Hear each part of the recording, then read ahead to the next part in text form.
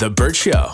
Time to get buzzed on the hot goss from Hollywood with Abby. It's The Burt Show's entertainment buzz. Sarah Jessica Parker is going public with her thoughts on Samantha Jones making a cameo in And Just Like That. I feel like we've heard from all the characters at this point, but the feud between SJP and Kim Cattrall, I feel like it's one of those Hollywood feuds that will probably never come to an end, which is sad. But I'm glad they've at least gotten Kim for one teeny tiny little bit on the show.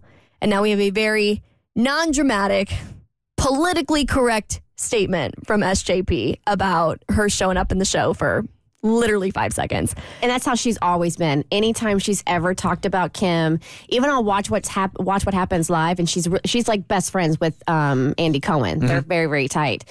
She's always been very PC and very polite with how she's talked about this feud. Trying to take the high road. Yeah. Yeah, which is smart because then it makes any emotion you get from anybody else about the situation, it makes them look bad. Whereas like, oh, SJP must be fine because she doesn't care. Well, I think it speaks volumes too. When one is gabbing and the other one is just like taking the high road, I think it speaks volumes for the people that are involved in it. So she said, I thought it was a really good idea, and I was thrilled that, we could make it happen and that it worked for her, and it's just really nice to see. It's really nice. I was really pleased.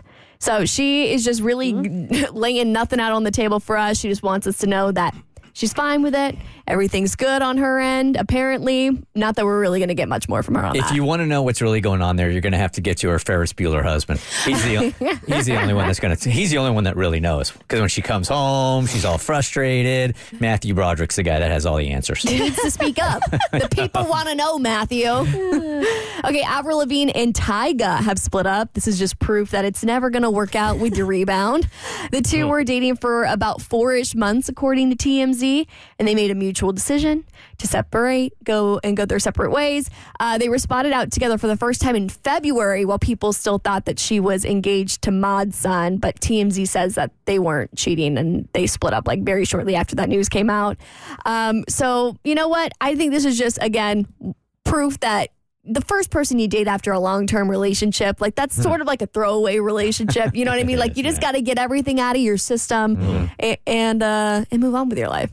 I think they weren't with each other all that long though, right? No, 4 months. Yeah, 4 months. So this doesn't apply to them. But generally, I think when you get out of a long-term relationship, the first person you date is so opposite from the one that you just got out of the relationship with because you don't want any reminders whatsoever. Yeah, you want something fresh and new to bring some new energy into your life. And apparently they've just had enough of each other, so they're moving on, going their separate ways. Tyga strikes me as the guy who just has to be in a relationship regardless of who it's with. Oh, yeah? Just who's available at the time because he has to be in one. But Really? He's not going to be in it long.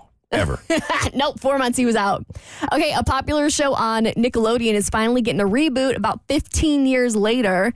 You know how I feel about reboots? I feel like they're nostalgic for a hot second, but then it just kind of feels redundant. Like where are the new scripts, where's the new stuff? But I have to say, I'm a little bit excited for this one because I just watched the trailer and it looks trashy as hell. I'm still going to watch it. So all the Gen Zers are going to be excited to hear that Zoe 101 from Nickelodeon is getting a movie. I'm probably the only person in this room who has seen Zoe 101, but this is a big deal. We've been waiting on a reboot for this show for a while, for all the fans of that show. And there's a movie that is coming out on Paramount Plus for this show. So not a show reboot, but a movie reboot. And this is the one Jamie Lynn Spears is in. Yes. And so she was actually asked about if Britney was going to be involved in it at all. Why would Britney be involved? Well, exactly. I was like, why are you even going to ask that question? Because it's a way to ask about Britney without asking about Britney. And I will say, I thought Jamie Lynn had a really good response to that question. She said, my daughter Maddie was on set and she's already a big enough star for this whole thing. So we couldn't have Britney stealing her thunder. And then she quickly moved on to the rest of the interview. So it's the original cast is coming back for this? Yes, the whole original cast, except for a couple of people that I think have some beef with Jamie Lynn. But it looks like all the main players are coming back for some of their main storylines. And I'm assuming Britney was not a part of the original cast? No. Oh, so that's why they just asked her out of nowhere? Yeah, Okay. yeah. And then is the reason why the show ended because Jamie Lynn got pregnant at 16? She denies that was not the case, but I mean, she got pregnant and then the show ended. Does correlation equal causation? In that situation, I don't know. They've denied it over and over again, but I think most people believe that's the case. Do any of these reboots work? And are they ever like as good as the original? I guess the Full House one. Fuller House. Got That's some been traction, huge on right? Netflix. There was another Nickelodeon reboot called iCarly that I think is still going on. People are still watching that on Paramount. And just like that.